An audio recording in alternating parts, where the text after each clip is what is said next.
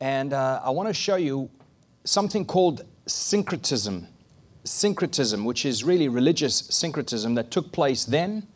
It's always taken place, and it's taking place now. This is the number one thing that cripples people individually, congregations, families, denominations, and nations, even so. But let's first see, what is the definition of religious syncretism? We see that in Wikipedia, it defines syncretism as the blending of religious belief systems into a new system. It's the blending of religious systems, religious thoughts, and religious beliefs. Encyclopedia Britannica defines it as the fusion of diverse religious beliefs and practices. So it's the fusion of it. Merriam-Webster says that it is the combination of different forms of belief or practices. And of course, we have obvious examples, like, for instance, interfaith congregations. I Googled some of them, and they're everywhere.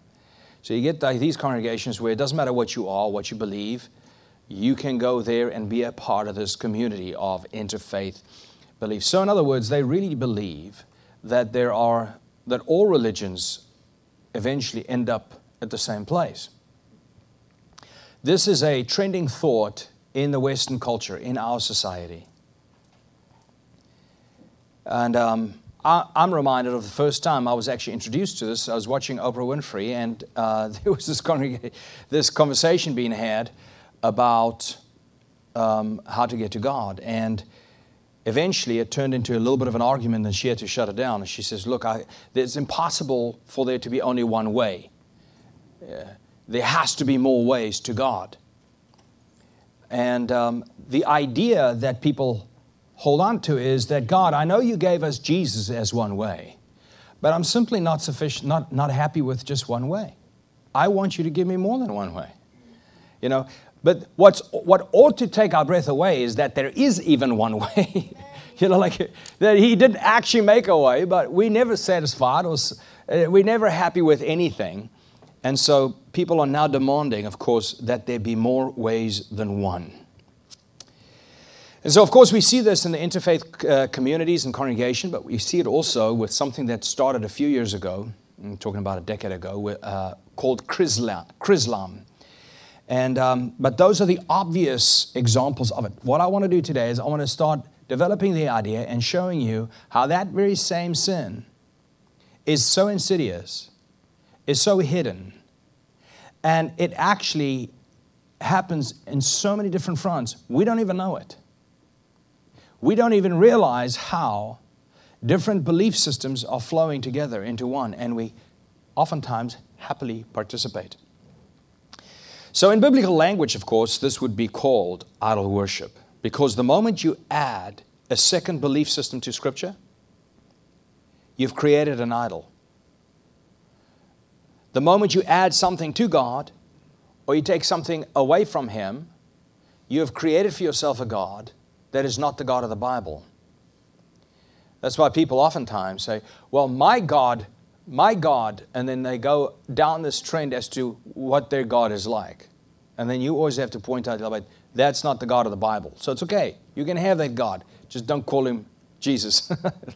Just don't call Him the God of the Bible, right? And so the moment you add something to God or take something away from Him, you have created an idol of your own making. Now, I wanted us to look just at two examples in Scripture of this concept called religious syncretism. First is the golden calf. The Israelites heard from God through Moses, right? Think about this. So Moses was their connection to God. So Moses goes up Mount Sinai. He says, I'll be back. However, it takes much longer than what they expected. And so they started looking around going like, where is He? You think He's dead? I think He's dead. I think He died. And everybody's like, where did our connection to God go? We have no connection. What are we going to do? And so this is what they in fact did, is they made a golden calf in order to create the next connection they could possibly have with Elohim. And they started worshiping at the foot of this calf, this golden calf that they had made. So what they did was, they in fact introduced a new belief system to the original one they had. This is syncretism. They added the golden calf. The second example is a little bit more insidious. It's not so obvious because you go like, well, we don't have golden calves, and we don't do that kind of thing, and we don't do the rain dance around a statue or around a fire. But there are more and more insidious ways of the same thing happening. We oftentimes become guilty of the same. And we see Peter actually fell into this. The Apostle Peter and the Judaizers, they taught the Gentiles that the Gentiles had to first become Jews in order to then become Christians. So in other words, they first had to get circumcised, and after being circumcised, then they can become part of Christ and participate in Christ. Of course, Paul would have had none of that. He says, if you're going to be circumcising, why don't you just go all the way and cut it all off? He got so angry. Can you believe he said that? And he goes, well, then he went to all the leaders. They talked about it, and they decided, nope, Peter is absolutely wrong. You cannot add anything else to this belief system of Christianity. You cannot add Judaism. You cannot add any of their practices in order to make it more complete. And so Peter was in fact blending Judaism, out of which they came, to Christianity. And he was making it one. That is syncretism. Now there are three, let me say this. When you look at the history of the Jewish people, this has always been their downfall. This has always been the thing that crippled them. They would rebel against God by doing what? Worshipping other gods. Idol worshiping. And the moment they did that, God would always deliver them over to a different nation for them to go into slavery or to be oppressed or to lose a war or whatever the case may be. And it was because of that reason that God raised up the judges. Now, we just walked through the judges, right? So they would go into captivity, or they would go into exile, or they would go into slavery, all of God's doing as a response to their rebellion to God.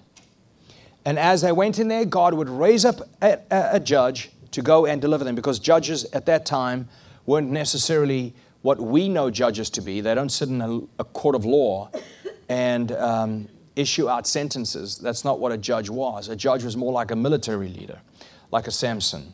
He would go and he would punish Israel's enemy. Anyhow, so this is what Israel's big problem was. God's chosen people consistently walked away from Him in order to worship other false gods, in order to worship idols. And so I thought, why in the world would they keep doing this over and over and over again? And there are three main reasons. Now, there are multiple reasons, but three main reasons. They had such an appetite for adopting false gods. And we at times, when we do practice syncretism within Christianity today, it's because of the same reasons. So I want to highlight them. The first is, false gods offered them more appealing promises. The promises of the false gods were just sounded nicer, in the sense that those promises would satisfy their immediate felt needs. You know, the church moved away from teaching the very Word of God, line upon line, chapter after chapter, because it's too boring. So what we'd rather do is, we just go to felt needs. And we go to felt needs. Felt needs is when, what touches a person's emotion right now? What can they feel right now that's pressure, that they would like to have an answer for? You know, I need a prophecy right now to give me a little bit of hope because my girlfriend just broke up with me. You know, I need a little bit of hope. I know I got myself into big debt, so I just need a prophecy. Can somebody please give me one? You know, that's kind of like appealing to my felt needs, right? And so what happened is the church has moved away from Scripture into rather felt needs, and in order to do so, they had to import a lot of psychology in order to help them prop up the felt needs or tickle the ears of the one who needs it. Because the Scriptures, the Word of God, the promises that He gave us right there simply wasn't as appealing or as sensual as the idols would offer. It wasn't as immediate as the idols would offer. So that was the first thing.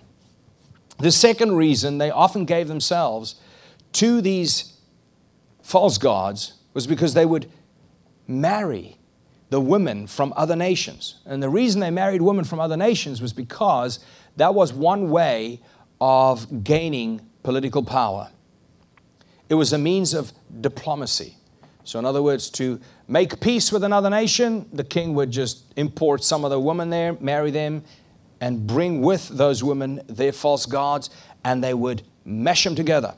They would marry their belief systems together in order to form a new belief system. This was politically expedient for them. That's why they did it. Thirdly, we do that today also. How long did it take, let's say, Fox News to start celebrating, what is that month? Pride Month. How long did it take them? How long did it take Daily Wire, to have Rubin, what's the guy's name? Dave Rubin on this show. How long does it take these people to, Charlie Kirk, to expand the tent? And what do you have to do to expand the tent? You have to bring in the people that believe contrary to you on basic foundational issues. You have to bring them in order to not exclude yourself or you become the marginalized individual. You want to stay mainstream. The only way to stay mainstream is, in fact, to employ syncretism, which is what they are doing today. So the first was, those promises appealed to them in a greater way.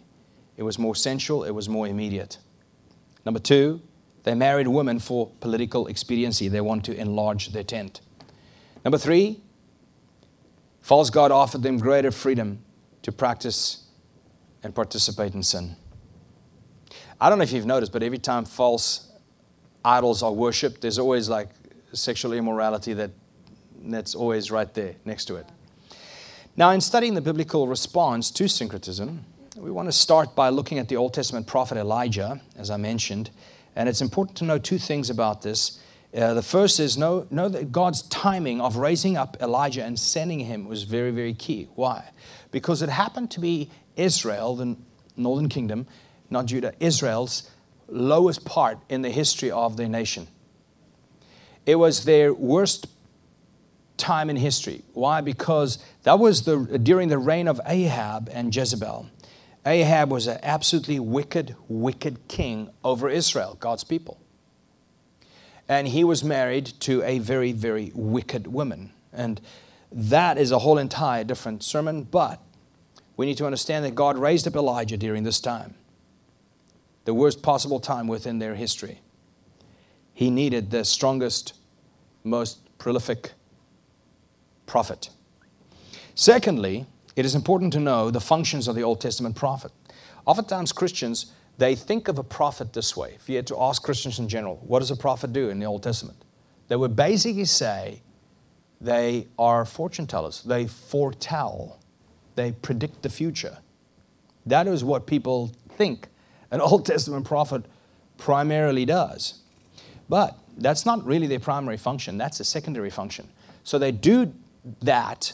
They do come in and say, this is what's going to happen, thus saith the Lord. By tomorrow you're dead. All right, so they do tell the future. But the primary function of the Old Testament prophet wasn't foretelling, it was forthtelling. It was forthtelling. Not future predicting, but truth proclaiming. Here's God's truth. And they would proclaim it. That's why they were always lonely. They were in the desert.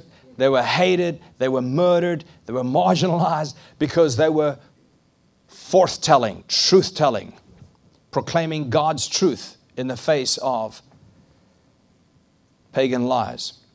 So if anybody invented the idea of telling it as it is, prophets did it. Telling it as it is. That's why today, anybody who might claim to be prophetic, you're prophetic in this way that you are very black and white over issues. That's very prophetic, right? Not so much prediction, but line drawing. These Old Testament prophets served as the conscience of God's people. Remember, God gave you a conscience. He gave us each one because your conscience accuses you or excuses you based on the truth it knows. But secondly, not only were they God's conscience to God's people, but they were God's prosecuting attorneys every single time God's people violated the laws. So in other words, prosecuting attorneys, like every time the people of Israel walked away from God towards false gods, the prophet would be in their face and say, hey, excuse me. So they were God's prosecuting attorneys. Now Elijah was a very interesting man. Kind of walked out of the desert. Wild man. Feared God, feared no man. And Ahab knew this. And so Ahab, the king, hated Elijah the prophet. Because Elijah the prophet wasn't giving him just nice prophecies, right? Elijah the prophet gave him God's word. And Ahab happened to be extremely wicked. And so they had to face off with one another a few times. Ahab, as a matter of fact, called King Ahab actually called Elijah the troubler of Israel. In other words, you are the one that troubles this nation.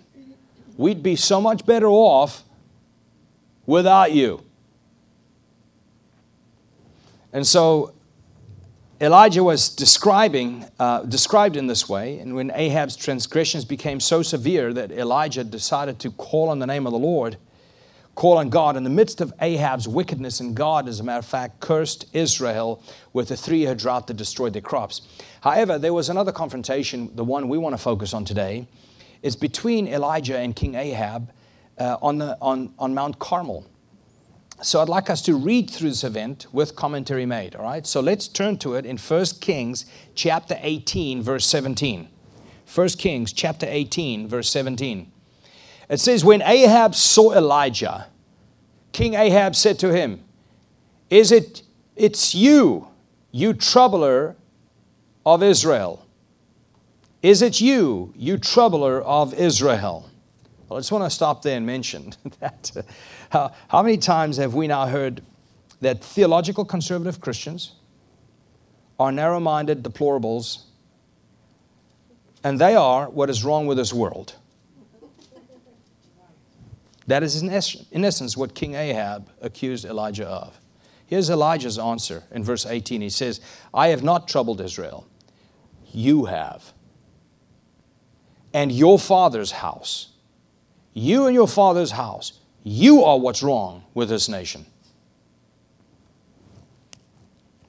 And then he says, why? He says, because you have abandoned the commandments of the Lord and followed the Baals. So Elijah, in fact, is accusing King Ahab right here for being the troubler of Israel. He pins it on Ahab. Of course, this angers Ahab. And he says, because Ahab, you are in fact a compromiser. How did you compromise? You worship idols. That's how you compromise. Verse 19, now therefore, send and gather all Israel to me at Mount Carmel, and the 450 prophets of Baal, and the 400 prophets of Asherah. That equals 850 prophets and priests. He says, those prophets of Asherah who eats at Jezebel's table. Now, can you see what's happening here? This is, in fact, Jezebel getting 850 false prophets and priests from Baal and Asherah, 2 different categories of belief systems, and brought them into Israel, a 3rd category of belief system, in order to produce a 4th category of belief system. Can you see that? This is a coming together of multiple religions. Ahab was overseeing all of this, and he was okay with it, all of it. Because he was scared of his wife, that's the first thing. And so this is what we call syncretism, or religious syncretism. So let's see Elijah, the prophet that God called. Let's see how he deals with this very sin. Verse 20, so Ahab sent all the people of Israel and gathered the prophets together at Mount Carmel. And Elijah came near to all the people and said, quote, how long, and this is big, this is how he responds to syncretism. How long will you go limping between 2 different opinions? You know, when somebody's limping, they kind of like walk like this, right? when they limp. So they're going back and forth, back and forth. And so he's drawing this picture, he's painting this picture of somebody limping, going back and forth between two opinions. He says, if the Lord is God, then follow him. But if Baal is God, then follow him. And the people did not answer him a word. So Elijah challenged the people. Stop being so gray about where you stand. You know, that's one thing. For those that know me well, I really have a hard time with somebody who can't draw lines. If you don't know where somebody stands, it's difficult, right? There's a reason certain people don't draw lines. You know why? Because they want to play both sides, right? That's why. And so he's saying, stop being so gray about what you believe. Draw some lines and decide where you're going to stand. Stop compromising one belief system for the sake of the other. Stop sitting on the fence. Be hot or be cold, as Jesus said it. But stop being so lukewarm. If you're going to follow God, then do it. Watch this. But if you aren't, then stop pretending like you are. And I think that in the West right here, Christianity has become so marginal, or not marginalized, it's so peripheral, right? You can almost be anything and be a Christian today. Literally. You can be a stinking transvestite and a Christian. Like, how is this even possible? And God help you if you tell them they're not. You know, what are you saying? I'm not a Christian? So he's saying, you know, if you're going to be following God, then do it. But if you aren't, then stop pretending like you're following God. You're not a follower of God, or you are a follower of God. There's no such thing as a non-practicing one. That's the point, right? If you're going to claim to be a Christian, be one. If not, stop saying that you are. Imagine you told people that today, what Elijah told people back then. Imagine you stand up at a family party at Thanksgiving. That would be interesting. Hey, Uncle so-and-so, how long will you go limping between two different options? Jeremy, how long will you attempt to remain neutral? Uncle Frankie?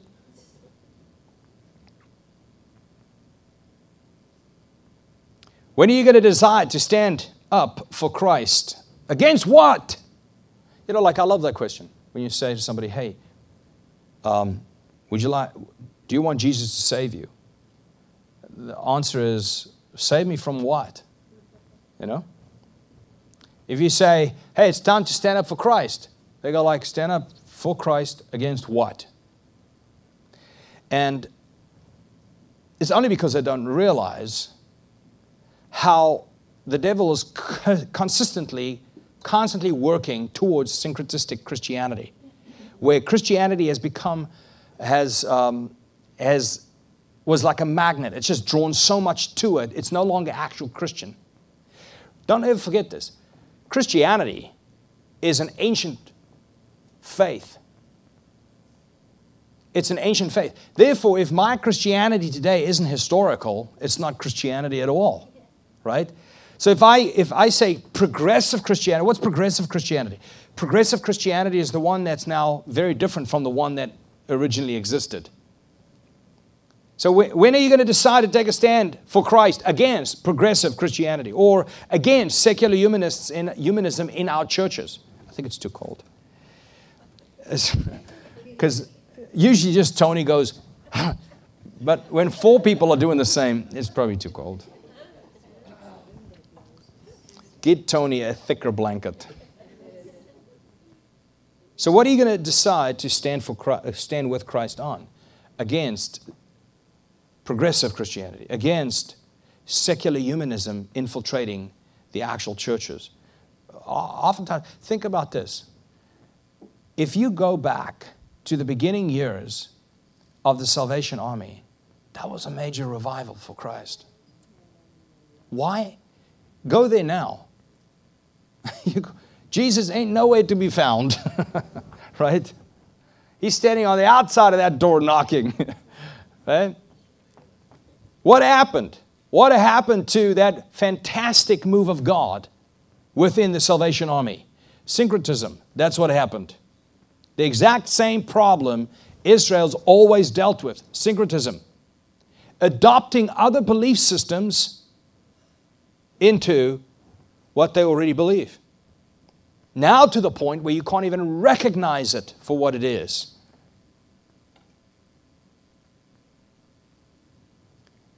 When are you going to decide to take a stand for Christ against liberal theology in pulpits? I'm talking about liberal theology in pulpits. Theology that says, well, Adam wasn't a real person. It's just a story. Or the crucifixion didn't really happen. It's a psychological message. I love Jordan Peterson, but there was a real crucifixion. It's not just a psychological message given to us by God to live sacrificially. When are you going to decide to take a stand for Christ? Against what? Well, against sinful wokeism in the church leadership today.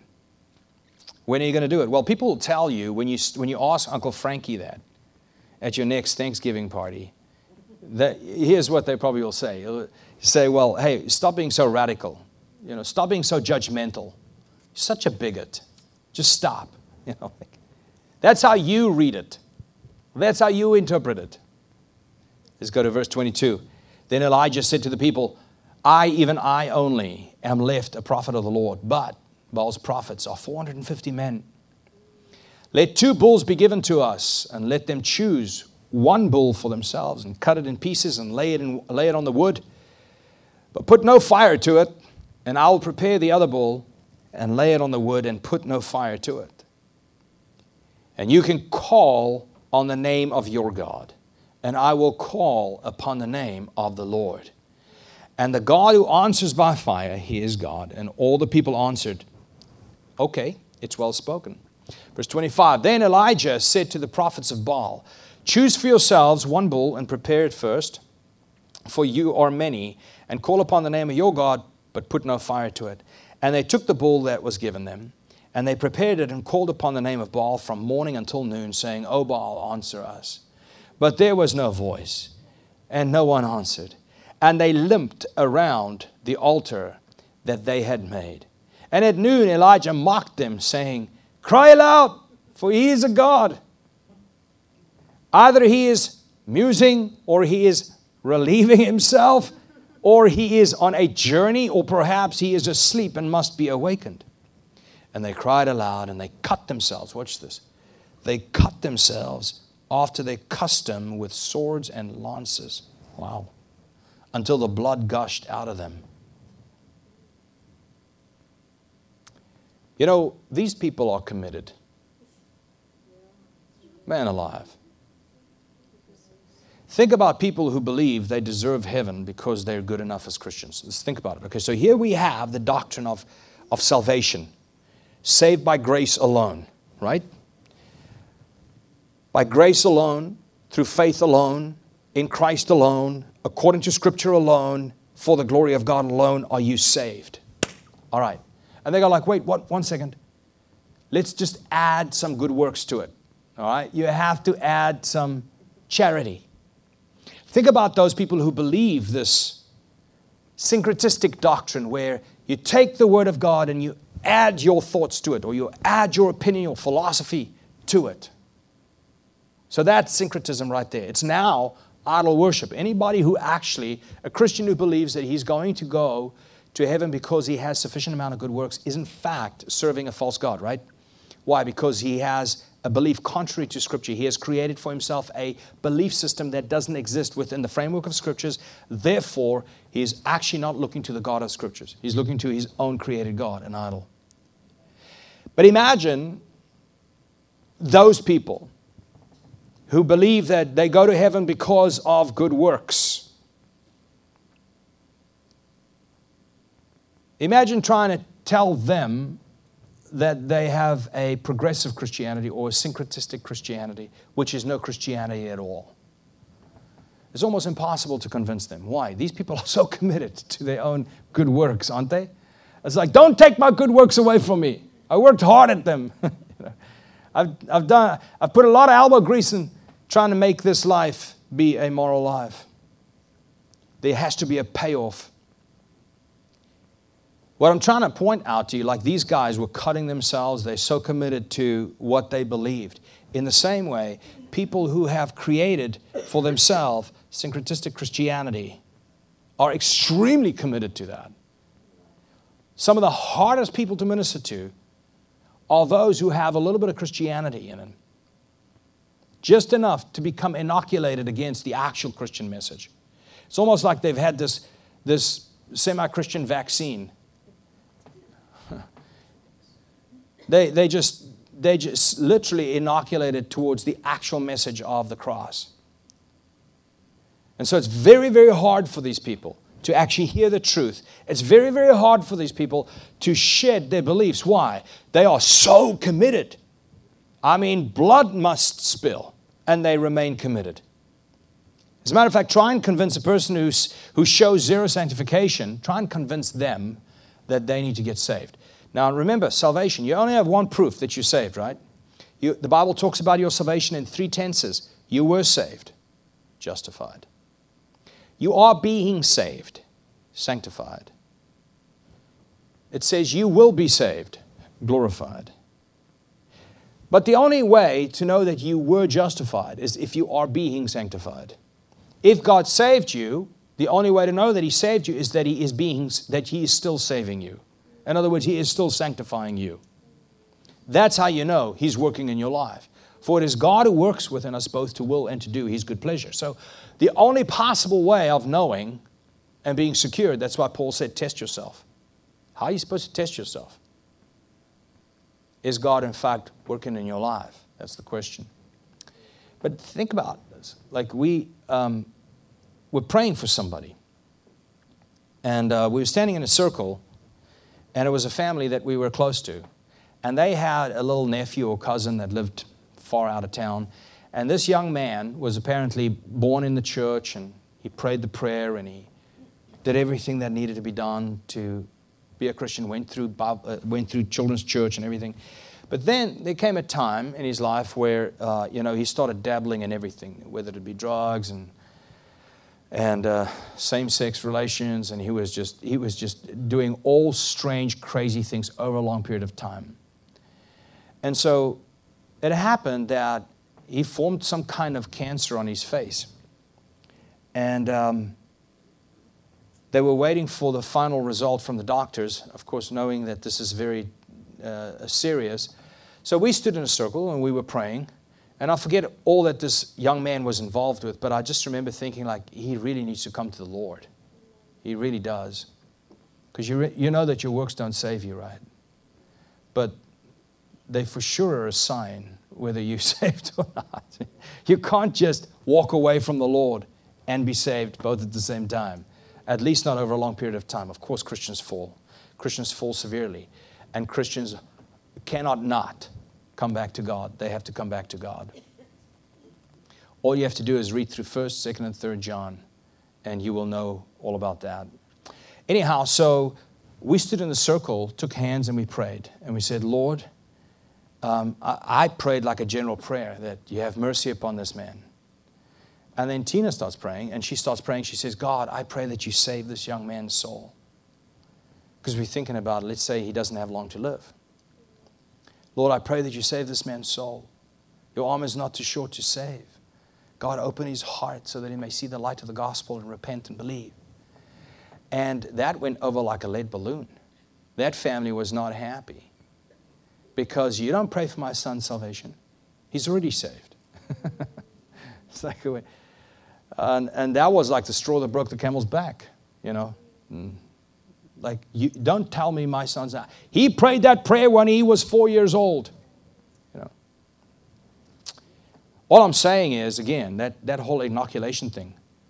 It's very difficult to lead a Christian who is like an Osteen Christian or something to the Lord in this day and age because they can't hear you. They won't hear you because they have been inoculated. They've received sufficient amount of scriptures to tell them that they're fine, without ever coming to the knowledge of salvation.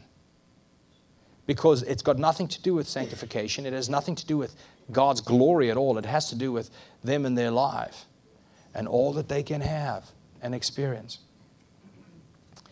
And so think about trying to bring this message to one of them. Can't. Why not? Because they are so committed. These guys cut themselves with swords and lances until the blood gushed out of them. They were so committed to what they believed. You know, I'm convinced the reason so many churches have blended biblical views on marriage and same-sex marriage, biblical version of marriage and same-sex marriage, is because LGBT fanatics are more committed to their cause than this crop of pastors we currently have are to theirs. Why is this even a problem? I understand it could be a problem in the world. Why is this even a problem in the church? How is this a problem in the church? Because the one side, the fanatics, were more committed to their cause than this crop of pastors we have today are committed to theirs. So what I'm trying to show you here is these people are tremendously committed. Let's go verse 29. And as midday passed, they raved or prophesied on until the time of the offering of oblation. And there was no voice. No one answered. No one paid attention. Then Elijah said to all the people, "Come near to me." And all the people came near to him, and he repaired the altar of the Lord that had been torn down or thrown down. Elijah took 12 stones, according to the number of the tribes of the sons of Jacob, to whom the word of the Lord came, saying, "Israel shall be your name." And with the stones he built an altar in the name of the Lord. And he made a trench about the altar as great as would contain 2 seahs, I don't know how you want to pronounce that, of seed. And he put the wood in order and cut the bull in pieces, laid it on the wood, and he said, "Fill 4 jars with water and pour it on the burnt offerings and on the wood." And he said, "Do it a second time." And then they did it a second time. He said, "Do it a third time." And they did it a third time. And the water ran around the altar and filled the trench also with water. And at the time of the offering of the oblation, Elijah the prophet came near and said, "O Lord God of Abraham, Isaac, and Israel, let it be known this day that you are God in Israel, and that I am your servant, and that I have done all these things in your word. Answer me, O Lord, answer me, that this people may know that you, O Lord, O God, and that you, O Lord, are God, and that you have turned their hearts back to you again." Interesting thing there is that it was in fact God who turned their hearts back to him again. Verse 38, then the fire of the Lord fell and consumed the burnt offering and the wood and the stones and the dust and licked up the water that was in the trench. And when all the people saw it, they fell on their faces and said, "The Lord, He is God. The Lord, He is God." So if you step back a little bit, you see what's going on here. Here is Elijah the prophet. He's in fact confronting the king by challenging the king's false gods, the prophets of Baal. And the people of the nation are there watching. So it is a prophet addressing the head of state. And this is important for us to understand. Today, whenever the church wants to point a finger at the state or at politicians and say, "Hey, something is out of order," everybody would like, and their grandmothers, of course, immediately shouts, "Separation between church and state, separation between church and state." And yes, there is separation between church and state, of course, so that the church can be protected from the state. There is separation between church and state, but there is also no separation between state and God. So God actually instituted 4 governments: self-government, family government, Father, church government, elders, civil government, right? And when He instituted those governments, not one of them was under another, but not under God. In other words, not one of those governments was under another government but didn't have to answer to God. No. Every single one of those governments are under God and are being held accountable by God, including the state. So yeah, separation between church and state, but there's no separation between state and God. They too need to answer to God, and that is why the prophet went to the head of state and he confronted them. He confronted him. Even the church is not called to be the state, even though, the church is not the state. We know this, but the church in every generation is called to exercise prophetic criticism when governments become unjust. So it is clear that syncretism was the children of Israel's most bitter enemy. And we have to connect these dots. These dots over how when God created and designed marriage, He did so in order to express something. Christ's relationship to the church. That's why marriage is there. Right? Our relationship to Him. Now, if our relationship to Him is broken because we have greater appetites for false gods or for idols, that is called spiritual adultery. And that is what Israel fell into, spiritual adultery. They went after the false gods. They went after the idols as they walked away from God. And that's why God actually divorced Israel. This was their number one most bitter enemy, is syncretism. Syncretism is what destroyed Israel, and it is what will cause God to eventually turn His back on them. This is what will destroy a church. This is what will destroy a denomination. This is what will destroy a nation. And this is what will destroy the individual. Exodus 20 verse 3 and 6 says, "You shall have no other gods before me. You shall have no other gods before me. You shall not make for yourself a carved image." So what I'd like to do is just give a call to action as we close. And I'd like to ask a few questions. Number one is, what have you added or taken away from the God of the Bible? Like, how is your view of God not the same as Scripture? Do you make Him less supreme and less sovereign than Scriptures say that He is? If you do, that's syncretism, because you have added your belief system or your opinion to what the Bible says is true about Him. Do you make yourself more supreme and more sovereign than Scriptures allow you to? Here's a good question. How discerning are you regarding adding alien beliefs to your Christianity? How discerning are you regarding adding alien beliefs to your current belief system? You see, syncretism can be the most insidious thing. Nobody goes, "Oh, you know what, I want to start worshiping an idol." Nobody does that, right? That's not how it happens. It is incremental. It is small. It's difficult to think that, well, let me not go there, but it's very difficult to raise children today, especially in the public schools, without things being added to their belief system consistently that is contrary to Scriptures. But my question is, how discerning are you regarding adding alien belief systems to your Christianity? I want to give you a couple of examples. Oftentimes, there are these social issues, right? And what happens is we actually agree with other people on a specific social issue. Let's say, for instance, abortion. And then what we do is we see these guys stand with us on that issue. And then we lock arms, we take hands, and we fight abortion. That's the right thing to do. It would be wrong to say, "Oh, I'm not going to fight abortion," because Muslims do too. You can't do that. Now, you have to do what is right, but you always have to be careful to not become one with because you have a common enemy. See, therein lies the deception.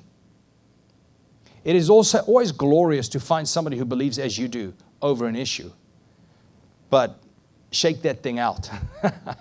See, how much do we really believe the same? And not just how much do we really believe the same on issues. Which issues do we believe the same? And we're going to get to that one.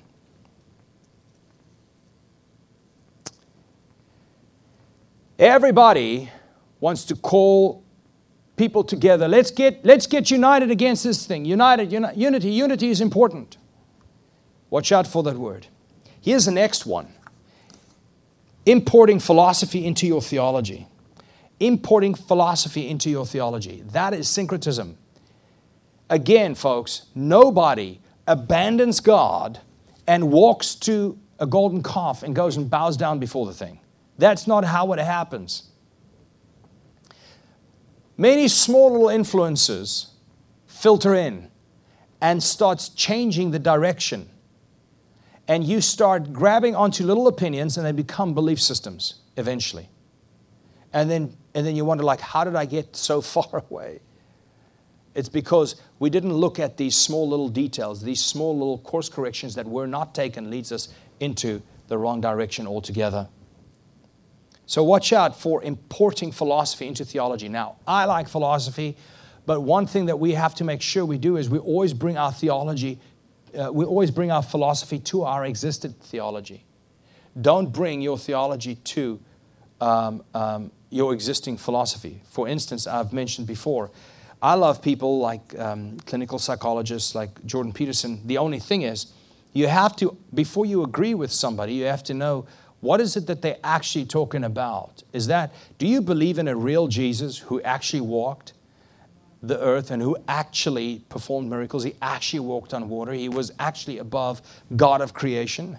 Do you believe that He's in fact Emmanuel, God with us? Do you believe this? Or do you believe that these are all just kind of ideas God is sharing with us so that we can, which liberal theologians, literally since the 19th century, they don't believe that things were actually real. They believe that most of these things are just ideas that God is sharing with us. Here's a big one. I think some of you will enjoy this, but syncretism has crept in also when it comes to the grace of God. Again, for by grace you've been saved. For by grace you've been saved. Not by grace plus human effort. It's not by grace and human volition. It is by the grace of God. He, as a matter of fact, he overcame Paul's resistance. I mean, how clearer of an example can you have? I mean, here goes Paul. He's on his way to persecute Christ followers, right? He wants nothing to do with Christ. His will is to erase any sign of Christ's work in this earth. And on his way to erase what Christ has done, Christ actually overcomes his resistance to Christ. So how did that happen? The grace of God. I love how Augustine said, it is of nature to will. Will is of nature. To will is of nature. To will aright, that's of grace. So syncretism is saying, yeah, the grace of God saves, but we have to add human volition to it. Here's another one in a different context. You also see it in daily living. I mean, when you go to England, the church they have, the Church of England, is in fact government run, right? It's a government church. That was never God's plan. To have, when you see the government demand churches close their doors in order to slow the spread. I mean, no, the church is one of the governments God put up, and it was never supposed to abort the will of God or the word of God in order to obey a government. That's syncretism right there also, and that is how we came to the Church of England. Churches who are, and I'll come to a closing here before I talk about penal substitutionary atonement. But churches who are, let's say for instance, in this day and age, talk only about things that are not pertaining to the challenges people face now in their lives. They go like, well, no, we hold fast to a doctrine of this, that, and the other, but they always duck and dive the issue that people are facing right here and right now. For instance, I've landed on the idea that churches who are non-woke are in fact woke. That's actually how it shakes out. And here's why.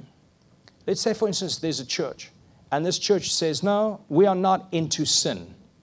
We're not into sin, but neither are we against it. We say nothing about it, right? Now, there are a lot of churches like that. But that's what that is. If you are not, you can't say, I'm not a sinning church, but neither are we anti-sin. That's like saying, we're not woke, but neither are we anti-woke. In other words, we'll just keep quiet about all the sin happening and all the ungodliness happening around us.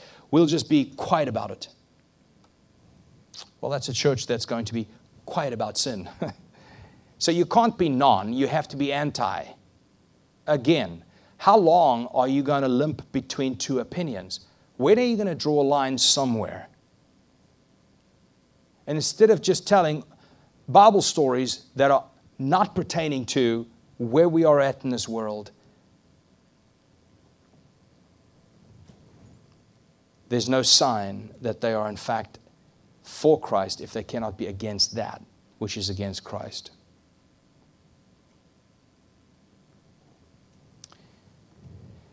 You see, so it's very, very insidious in this, that if you are going to find people that agree with you on certain issues, here is the one issue that you should unite around.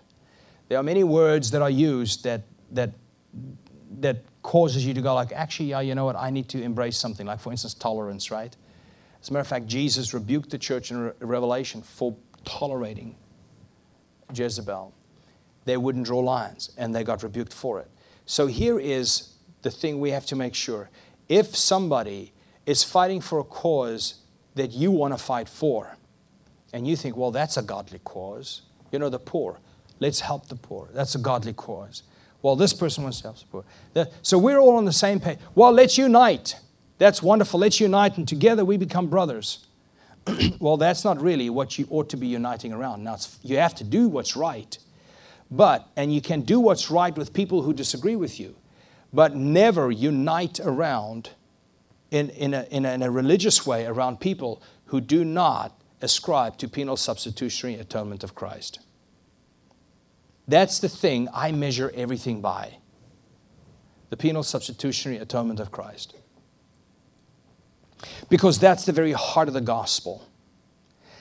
The penal substitutionary atonement of Christ, for those of you who haven't done the Bible school, it is the penalty against your sin, which is God's wrath against you, that falls upon your substitute, Jesus, and in so doing makes atonement between you and God the Father. The penal substitutionary atonement of Christ in your life. Now, if there is an agreement on that issue right there, there is no agreement on the gospel. You don't have the same faith as that person. Can you see what I'm saying? I'm trying to help you measure or draw the line to see, okay, even though I may agree with other people on certain issues, we don't have the same faith. Unless we unite around that issue right there, the penal substitutionary atonement of Christ Jesus. And if anything is added to it, syncretism, it's no longer Christianity. If anything is taken away from it, syncretism is no longer Christianity, it's idol worship. And so what I'm trying to do here, family, is I'm trying to make sure you don't get deceived in finding people that have similar beliefs as you do in areas outside of Christianity and thinking that you're on the same page. That is and was Israel's biggest downfall. That is and was many Christians' downfall. And that is something that we have to be warned against. And that is the story of Elijah and Ahab. At least that time they had a confrontation. Let's pray.